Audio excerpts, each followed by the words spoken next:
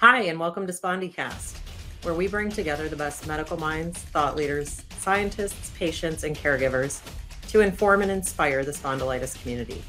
I'm your host, Jill Miller, living my best spa life, knowing that how we meet today has the power to change everything going forward.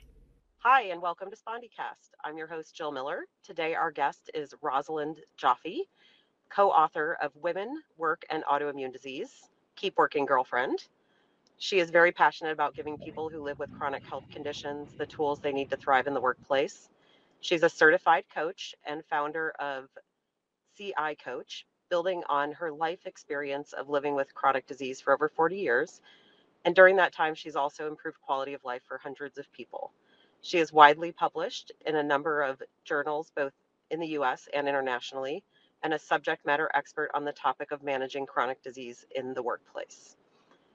Rosalind, I am very excited to have you here talking about how we navigate the workplace when we have a chronic disease. Thank you for joining us. My pleasure to be here. It really is.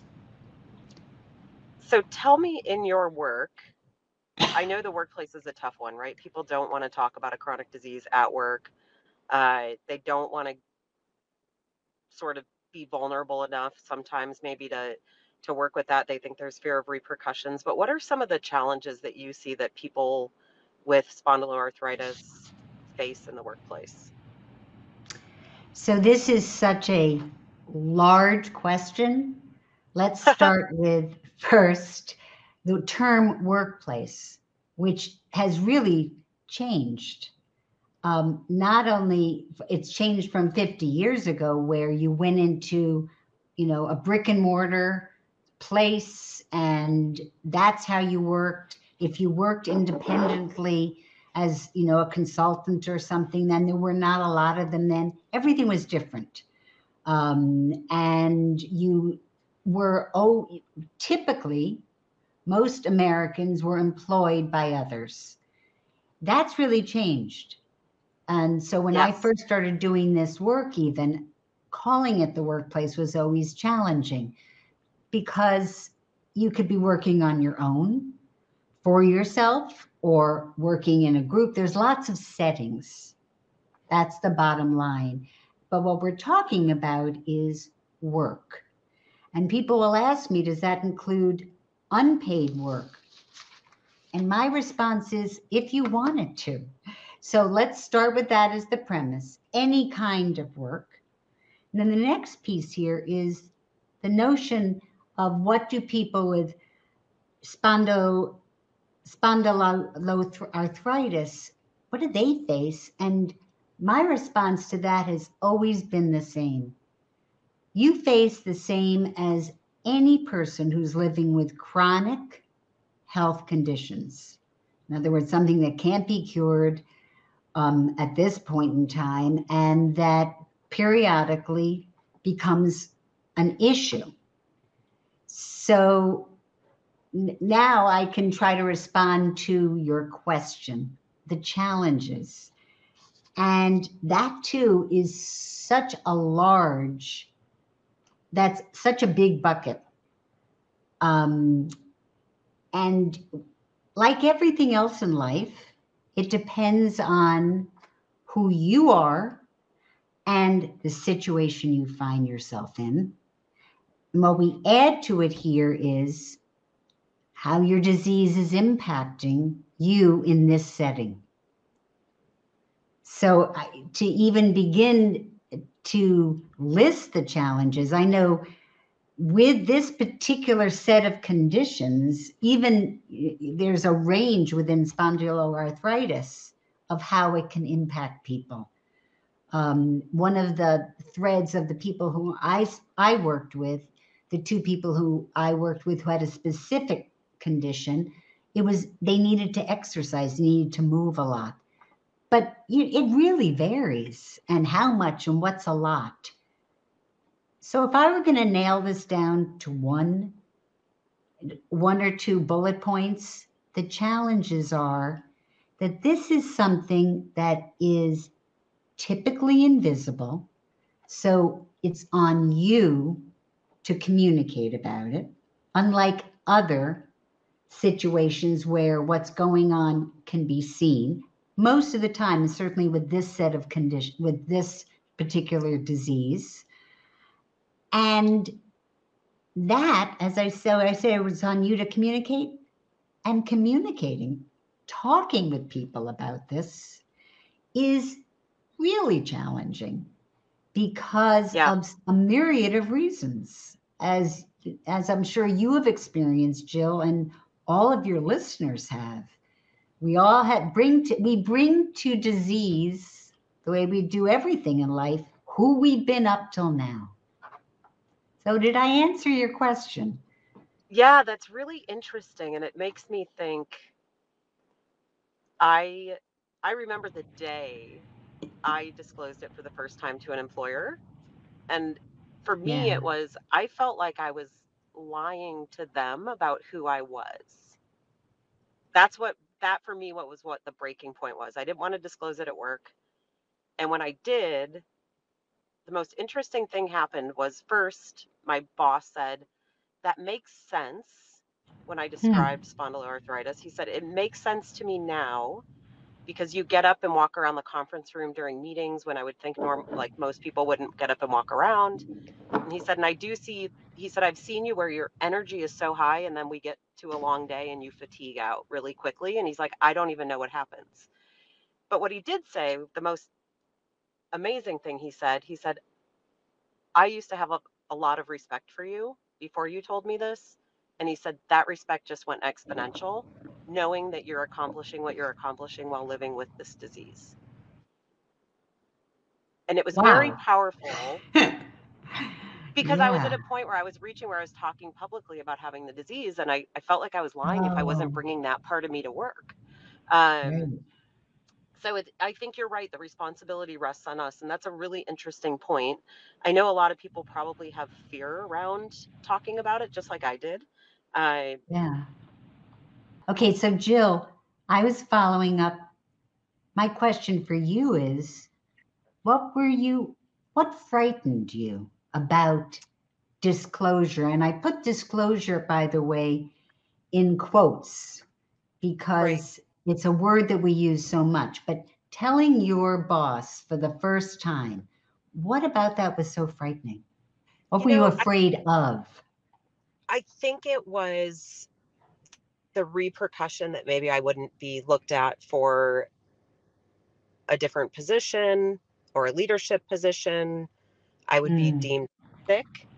Uh, People would, constantly be asking if mm, I do remember the next day after I told him, like, I went to the gym and he's like, are you sure you should be running? And I was like, believe me, I told you, no pity. I want no pity. And I will tell you when I need something, but I just thought you needed to know about this piece of me. So I think it changes people's perception of us in some ways, but I got to mhm. a point where I just was going to be me and I wasn't going to let the perceptions bother me and just Yeah. keep slugging along. Uh, so I think what it was, fear of pity and uh, fear of people judging me and maybe not looking Yeah. And at me thinking as a you, whole person. right, thinking you can't do the job. That you might be marginalized, not chosen for the next thing as well, it sounds like.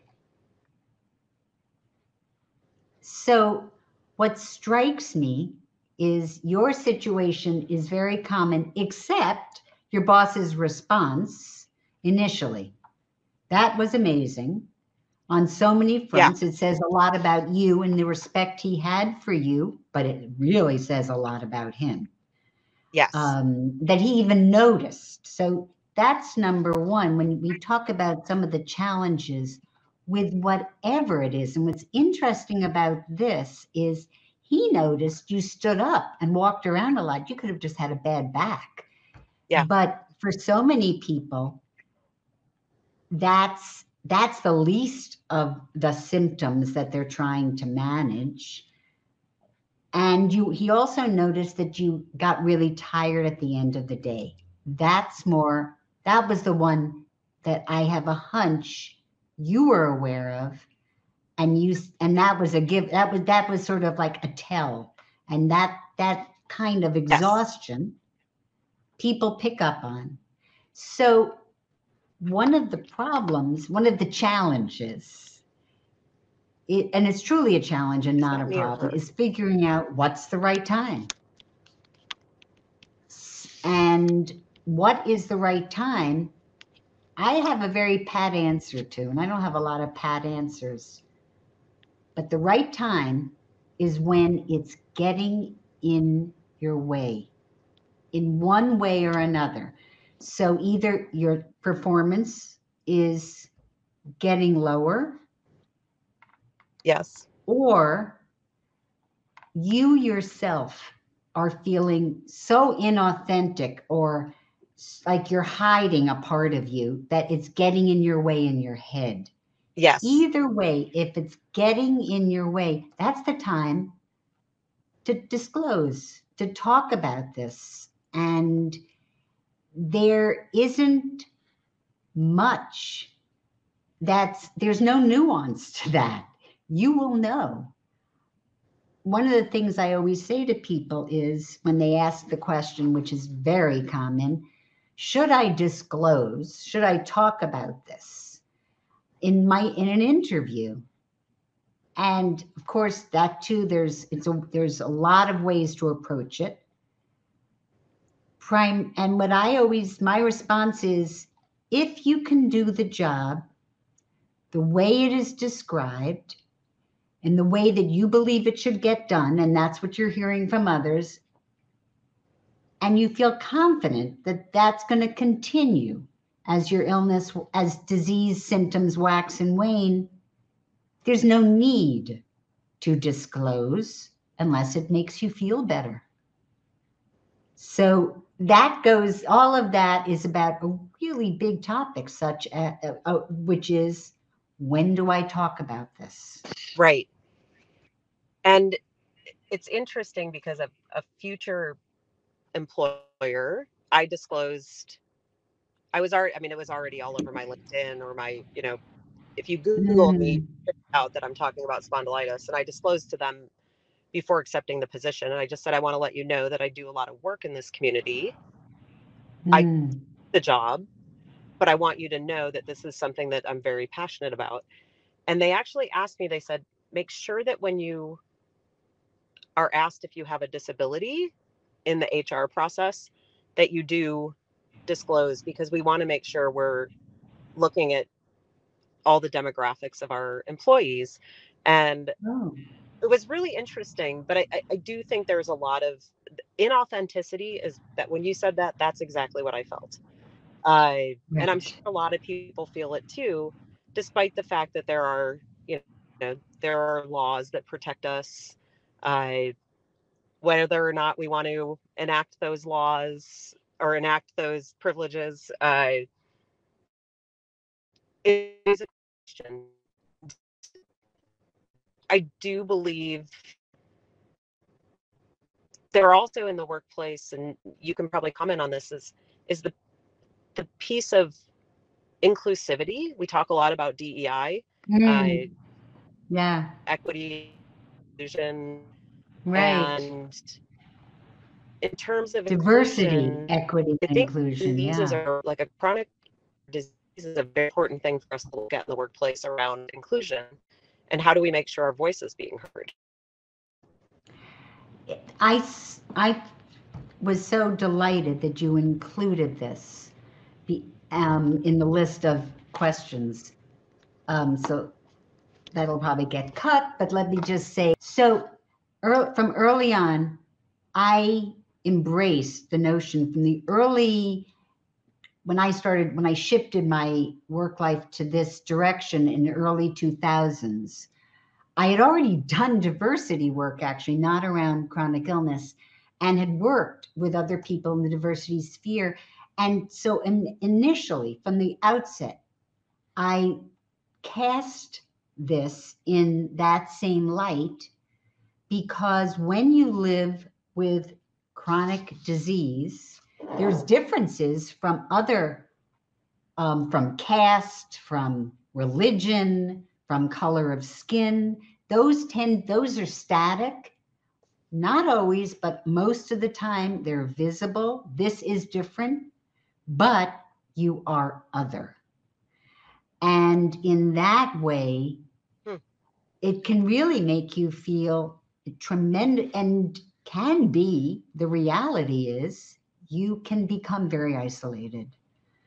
So I would completely agree with you that it is a DEI issue. And in some ways, because of the ADA, there is a push in some organizations to hire people with, quote, disabilities. But most of the time, those disabilities are not chronic illness, which waxes and wanes. Yes. It's usually a static. You're blind, you've lost a limb, an injury, or a birth trauma. And that can be confusing to those of us with chronic illness because we think we're protected. But in fact, I haven't looked lately, but anything I've done with lawyers around this, the protection is not necessarily as hard and fast as you might assume. That's interesting. So, That's a great distinction. Thank you for that. So as I, really important. yeah. Yeah. And so as I translate that in my head, I'm thinking like, if I have this condition and I ask for accommodations, they may or may not be granted, or I may not be protected based on what I'm disclosing. That's right. Yeah. So I'm not quite saying that. And Okay. this too is I've done whole podcasts on just this with lawyers. It's not that so once you invoke the word ADA, everybody thinks they know what that means. But few really do, because it was an act. It's the law, and in that it's an act, it's got a lot of fuzziness. And in the last few years, it's not that long ago that they added some parts of it, which talk about specific issues that people with chronic illness face. That said, in my experience, my clients have found that they either run into HR or just employers that don't even have HR and hear ADA and freak out. They're worried they're going to get sued, which is one of the reasons they often, not sued, but brought to court, or it could be a lawsuit. And one of the reasons why people don't want to hire people who say they have disabilities is that they're worried about some lawsuit down the line. So it's a can of worms. And the word that I came up with years ago was, and I believe it because I've seen it in my own life, is accommodations to me has always sounded patronizing. You know, we think of accommodations as a place you're staying, like when you make a hotel room, when you book a hotel room, that's your accommodation. In this case, it's someone accommodating to you. And there is something patronizing, whereas in the workplace, as we talk about it, they're always doing workarounds. Yes. Doing the job differently to make sure we get this done. Yeah.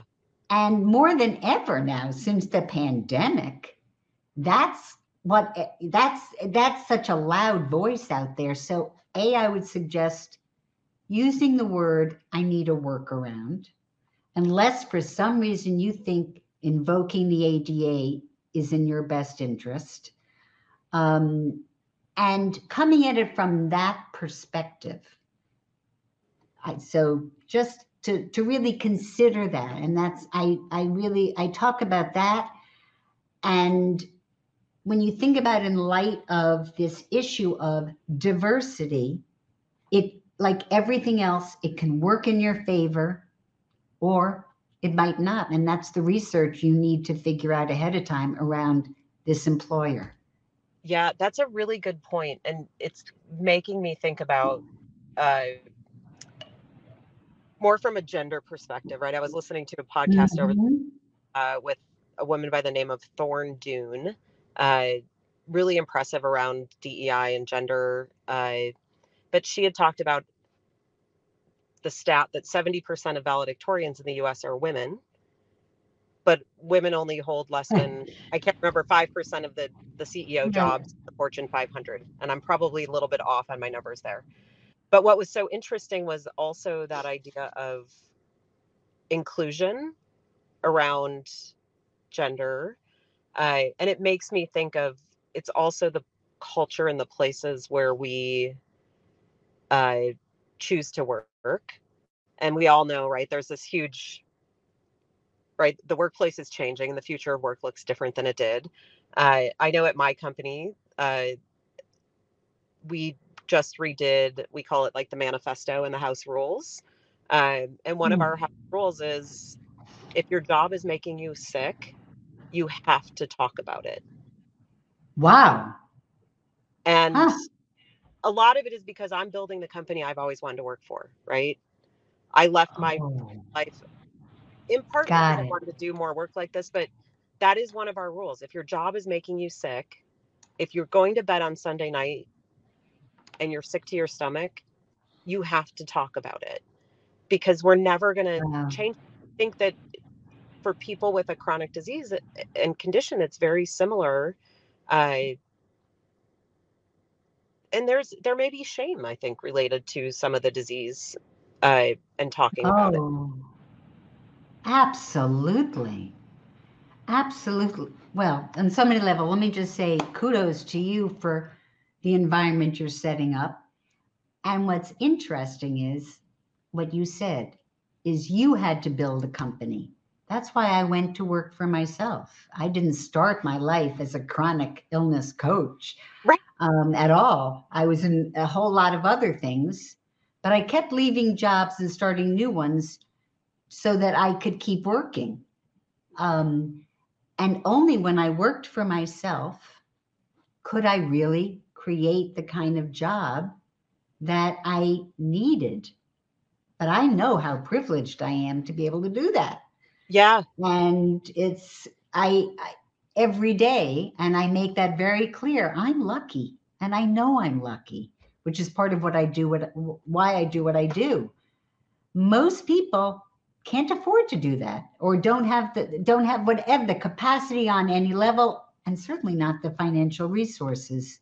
Right. So it is, I feel like what we haven't really gotten to here is, well, what do you do when you have an employer who, when you're working someplace and you find out the way you did that, oh, the way I'm feeling, there's a reason for this and a name to it.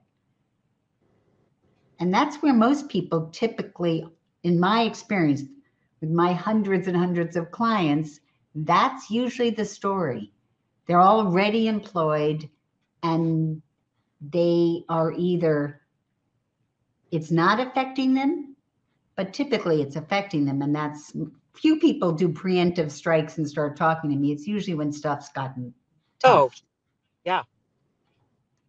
I imagine it's probably uh, not the first time it's gotten tough for a lot of people. I think for me, Mhm. it took in 2013 when I was so sick and didn't have a diagnosis yet. I got to a point where I could barely get out of bed, and I had a 50% travel job, Right, and right. hit Ah, it for a long time. Uh, oh, but it's it took me until 2020 to disclose to an employer. So I had to fail a bunch of times interesting. at it Yeah, before I fail. went. I if there's a way to help people overcome that, like to shorten the failure cycle or shorten the cycle to which they get what they need, that's any tips there on for somebody who might be out there? Well, I think that's not, it's not for me to say how someone should. When I'm working with someone, it's different. I know them and their situation. And I don't have tips. I ask questions and try to see where someone is. You weren't ready. You No. had to, quote, fail to really give up this image of yourself and the kind of life you were living. We're all different. And for some people, it's image of themselves. For other people, I can't afford to lose this job. I'll never get another one that's going to pay me this way or give me the flexibility with my family or my health or whatever. So there's myriad of factors. The issue is once you realize it, and what you realized is this job requires 50%, whatever the amount of travel, and that's what I can't do. So the first, as I said earlier, the first piece of work for anybody is to figure out, what can I do? What can I no longer do with symptoms? At least what I know right now. I don't know my future. And not symptoms in this moment, but after you've lived with it for a year or two, you have a sense of where it's going. So that's the piece that I often work on with people when they're already employed and they're trying to think about a different job, or should I stay here? The other piece of this that can be very hard is, what do you do when you get a diagnosis, but the symptoms aren't that bad yet? I've had a number of people, particularly with Parkinson's, that's sort of a classic place. With spondyloarthritis, I can imagine that people would get, and the clients that I've worked with, this hasn't been the case. They had to search for a diagnosis. But in a lot of diseases, you're symptomatic, and if you're lucky, you get an answer, at least with a diagnosis. And it's not in your way yet. And I think that for most people, there's no reason to leave at that point. And it can just be an added pressure. And the other thing I would say is, just like when you told your boss had a tremendous amount of respect for you. Did you end up leaving that job on your own, or did they let you go? Oh, I ended up leaving on my own to take Right. a position, like a leveled up position. There you go. So you see, you had their respect. They knew you were a good worker. They knew they could rely on you. And so that was really important. And the fact that you said it before your your output went down, that's really important too. As your boss said, I have more respect for you than ever, because look what you're still doing the same job, and look what you're faced with. Well, and That's you make a good point. the dream. This is what I was thinking about when I was talking about this podcast I was listening to over the weekend. She was talking about like women who become pregnant, have children, and then exit and don't come back. And companies have a big issue with maternity leave. And was interesting because what she talked about was companies expect people to just continue up on this like straight line. And pregnancy and having childbearing years causes like almost an S, where you're going to be less impactful, less effective, less efficient for a period of 3 to 6 months. And then you come back. And typically women who come back to where they were at are even more successful. But it's a short-term loss for the organization, but a long-term gain for the organization. So we have to start thinking about, for our workers and who we are as companies, we have to think in the mindset that like, if I go to my boss when I have early symptoms that's not affecting my work, and I let them know, when the time does come, maybe overall I lose 5% efficiency for 6 months when I'm flaring or whatever. But wouldn't you always want your employees to show up at 95%? To me, that's great, right? Except that, right. I know. And the thing is, Jill, people aren't rational to begin with. Right. So they hear it and they just fear. And I want to go back to something you said, that the podcast you were listening to, that women, when they return to the workforce, end up being even more productive or successful. And that's my book. When I wrote it, I wrote it 10 years ago, 15 years ago, and I was thinking particularly about myself and others in my age group. And I had a lot of clients, female clients, just in that age group, because that's when a lot of autoimmune for females the onset is late 20s to early 30s. And I would say to you, healthy or not healthy, in my experience, most women, they can be productive, but there's more reasons that life's going to interfere with them at that period of time. They're children. And it's not that there is less focus, but they have other things that can impact their ability to show up. So all of that said, so the thing is, what I tell people, whether they are healthy or not, is I think it is in your best interest to disclose if you are pregnant when you take a job. The same way, because stuff's going to happen. It's inevitable. And you look like if you don't, you're not a team player.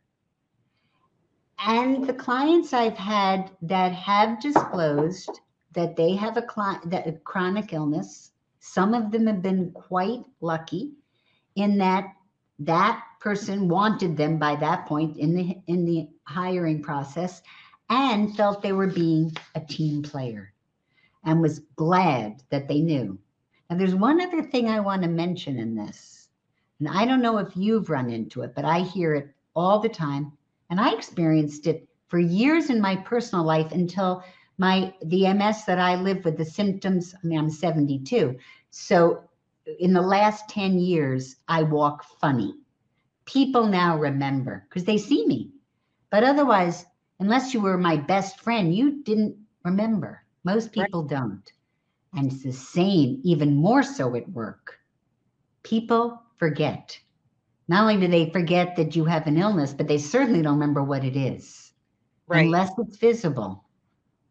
So that's another piece I wanted to get in here, because disclosure is not just the first time. It's the ongoing talking about it. You're right. Realizing that unless you look different, then people forget. So I've lived with numerous autoimmune diseases, and for most of that 45 years, or most of the 35 years, the first 35 years of it, no one ever remembered until I brought it up for some reason, which made me always want to bring it up immediately. Certainly not in the workplace. Now, once it became visible, now people remember, and I find it even more annoying because I walk funny.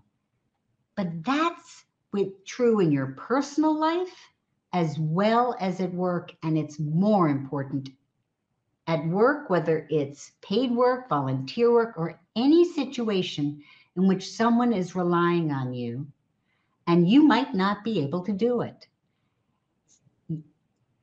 You might assume, and I've heard so many clients say, why did my boss give me this project? He knows I'm so sick, or why would she do such a thing? She knows I can't do that. Right. No, she's probably forgotten. Yes. And I'll say one more thing I have in our house rules, kind of for that reason, is if you don't think that your leadership is listening to you, or you're not being heard, like, you have to remind us, because we forget. Oh, great.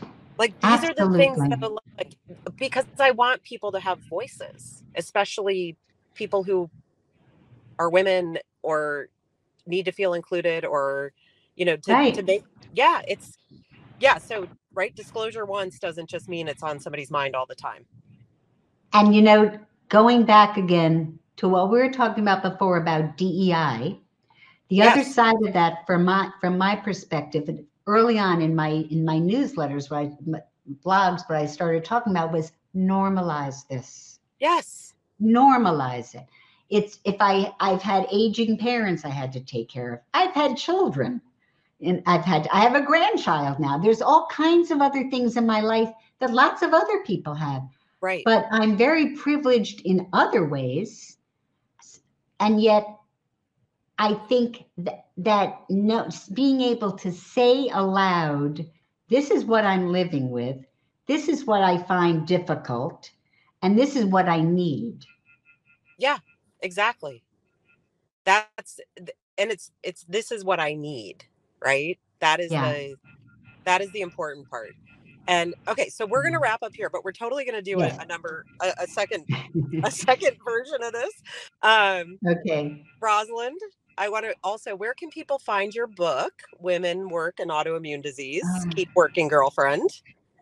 So the book, I think, is definitely on, I think it's still on Amazon. Okay.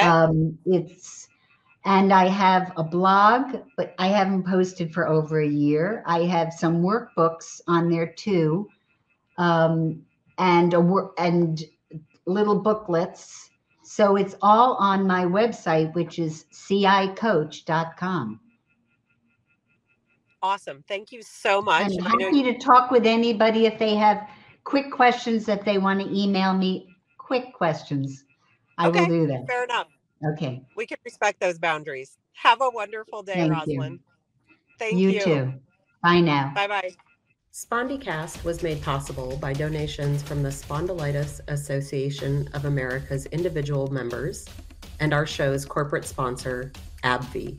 Since our founding in 1983, the Spondylitis Association of America has been the face, voice, and leading nationwide nonprofit educating, empowering, and advocating for people living with spondyloarthritis.